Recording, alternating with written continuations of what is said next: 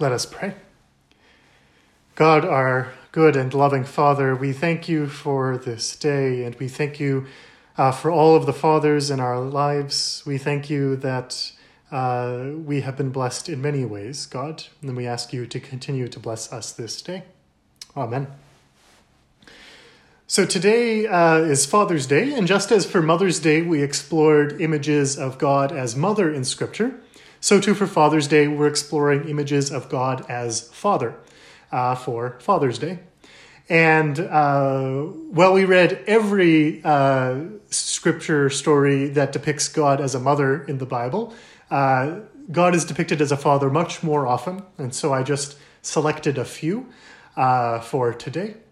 Partially this is because the writers of the Bible, many of them were men, and often put more priority on telling men's stories than telling women's stories, and spend more time talking about God as being like them than a God as being like a woman, though of course both images of God are present in Scripture. And we know that God is beyond any of our images. God is holy mystery. And so when we talk about God as Father, or we talk about God as Mother, or we compare God to being like a great bird who carries the people out of Egypt and into freedom, or like a rock, or like a river of life, we know that God is beyond any of these images, that God is not any of these things, but each one of these things helps us understand God. But one of the ways, especially that Jesus talks about God is like a father. We saw in our reading from Galatians that this word Abba, and it is comparable in many ways to what a young child or even a baby might say when they're first addressing their father. As my first word was Dada, as the first words of many are things like Dada or Papa or Baba. So too, the word that many children in Jesus's time would use for their fathers was this word, Abba. And we're told that Jesus regularly refers to God in this way as Abba, not as the formal father, not in the Greek, but in his own language, his own sort of language he would have spoken in the home, Aramaic. He uses the word Abba to refer to God. And so this is a word that addresses God as Father, but is intimate and personal and close. And Jesus also talks about God as being his Father in a way that is unique, because Jesus refers not just to God as Father, but also to himself as being the Son of God. Not just a son or a child of God in a way that we all are, but as being uniquely the Son of God. And we hear this in especially the Gospel of John. John is very repetitive, as you may have noticed that John really hits it home, so you can't miss what John is trying to say. Makes the same point over and over again in sort of very repetitive sentences sometimes. And so in John 5, we hear this. Jesus is, the reading says, responding to his critics. So earlier in chapter 5, Jesus has healed someone on the Sabbath. So on the seventh day of the week, the Sabbath, God's law is clear that God gave to the people in the wilderness through Moses, Miriam, and Aaron, that the people have a set of laws. And indeed, in the 10 Commandments, one of them is about honoring the Sabbath. That's how important this day is. Our story of creation has on the Sabbath, even God rests on the Sabbath. And so the idea is that you shouldn't do any kind of work. This is a day where if their ancestors, when they were enslaved, had to work every single day, that's not how they're going to live anymore. They're going to get a day off. There's not going to be any work. And while this might sound maybe a little harsh to us, if you can imagine in a world where enslaved workers and all workers were required to work every single day, if you could imagine a day where there's no days off, how radical and freeing it must be that in this one country, they took a day off every week. There was a day off where they didn't do any work. No one Whether you were the most rich and powerful, or whether you were the poorest of the poor, there was a day where everyone got a day off. This is completely unlike what any of the surrounding countries or societies did. It was really this new idea for many people that work wasn't the only thing in life, that family, that play, that fun, that rest, that these were important things. And so while it can sound harsh to us, it was actually this beautiful and radical idea that human beings are meant to do more than just work. Good advice for all of us still. Work is different these days, but good advice for all of us to remember to take some time off.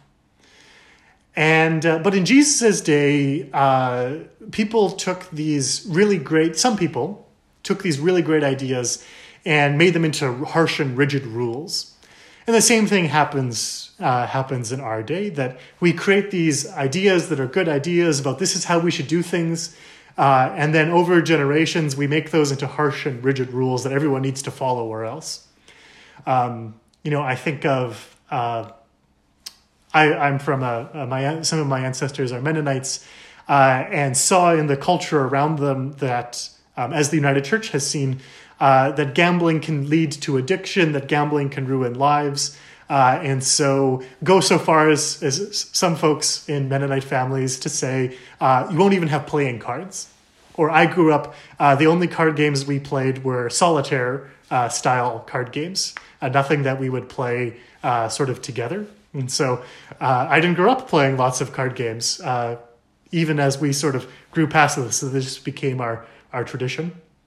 Or United Church people, seeing that alcohol led to all kinds of evils, saw that it led to family breakdown and family violence, that led to addiction. Many United Church people, especially United Church women, were at the heart of the move in the last century to ban alcohol in Canada. And we found that banning alcohol didn't deal with the problems that resulted. So it was a good idea, but it didn't quite work. That you can't just quite ban things, that there's something deeper that we need to address in supporting people living with addiction or the situations that alcohol can exacerbate, or that gambling can cause, or that many other things can cause. And so it's the same thing with the Sabbath. Jesus has healed someone on the Sabbath. And if you were to ask me, if someone was hurting and it was my day off, would I go and help them? The answer had better be yes. Rather than just saying, oh no, can't, it's my day off, gotta let them, wait until the next day. And so that's what Jesus does. Yes, it's his day off because it's the Sabbath, but he goes and he heals. And so the very, very religious people of his day are shocked that this, guy from the small town doesn't know it's the Sabbath. And so they start lecturing him about don't you know it's the Sabbath? Don't you know this is a day off? How can you be helping people on the Sabbath? And Jesus gets kind of grumpy because these people are using the Sabbath as an excuse to not help people in need. And so that's what introduces this thing where Jesus says, don't you know who I am? I am the Son of the Father, Jesus says. And so Jesus goes on this thing to say that if the Father is the source of life, the Son is the source of life. That if you want to honor the Father, you have to honor the Son. That the Son has come in order to bring justice to all the world, that will judge between those who do good things and those who do bad things, and will bring life to all who do good. That the voice of the Son will come forward and all will hear. And so we tend in Christian theology to talk about Jesus as the Son and to spend a lot of our time on that. But then sometimes we forget, what does it mean to say then that God is the Father? And here I want to go back to two images. From the Psalm, we see this beautiful image that the God that we worship is the Father of orphans, the defender of widows, the one who settles the lonely in their homes, the one who sets prisoners free with happiness. That this is who we believe God is.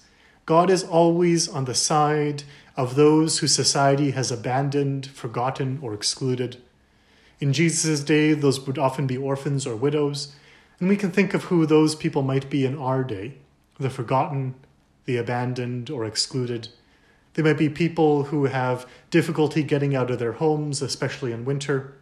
They might be people who are struggling to find connection, who don't have good internet, for example, while everything has shifted online during COVID-19. They might be Black people and other people of color seeking justice and safety from police violence, as we confess and affirm that Black Lives Matter. There's many people, and God, we believe, is their Father. And we have the same image in Deuteronomy. We have the image that God is like a father who disciplines us, that God kept God's people in the wilderness for 40 years to teach and to discipline them, not as in a harsh way, but in a way to help the people learn what it would be to live by the word of God, that we don't live by bread alone, but live by every word that comes from the mouth of God, that this is who our God is, that God is a father. God has always been our Father. God has always loved us. God has always protected us. God has always cared for us. And God does this too. And just as God is the Father of Jesus Christ, so too Galatians tells us that through Jesus Christ, something new is happening to us. That while in old days we were caught, enslaved by the forces of the world, through Jesus something new happens and we're set free. We're like children, Paul says, who, while they're minors, don't have any legal capacity, even if the whole world belongs to them. But when they grow up, they become adults and receive everything that their parents entrusted for them. And it's the same way like us, that through Jesus we have been adopted. The word Paul uses here literally means to make someone a son. It's the same word they used to make someone a daughter, but in the culture of their day, they just used the word to make someone a son. And it's the word we use in English is adoption, that we are adopted through Jesus Christ as God's children, as daughters and sons. And I think this is a good image not to jump over, that there are many kinds of families in our time, and that families that are formed through adoption are as truly families as every other kind of family. That the Bible has many different kinds of families, and it uses the image of adoption to understand how it is that we become the children, the daughters, the sons of God, that we are adopted, that Jesus Christ is God's true son, but Jesus comes that we all can be God's children. We all can be God's daughters. We all can be God's sons. And so through that, we then get to receive and inherit everything that God has promised to Jesus. That if God the Father has promised Jesus the whole universe, then as we become adopted with Jesus as daughters and sons and as children, then we too are heirs. Heirs to receive the whole promise of everything God, our loving Father, has promised us. A God who is always protecting us, always providing us, always guiding us. The Father of orphans, the defender of widows, the one who sets the prisoners free, the protector of the poor. This is our God, our Father who loves us. And so on this Father's Day, we say, Amen, and thanks be to God.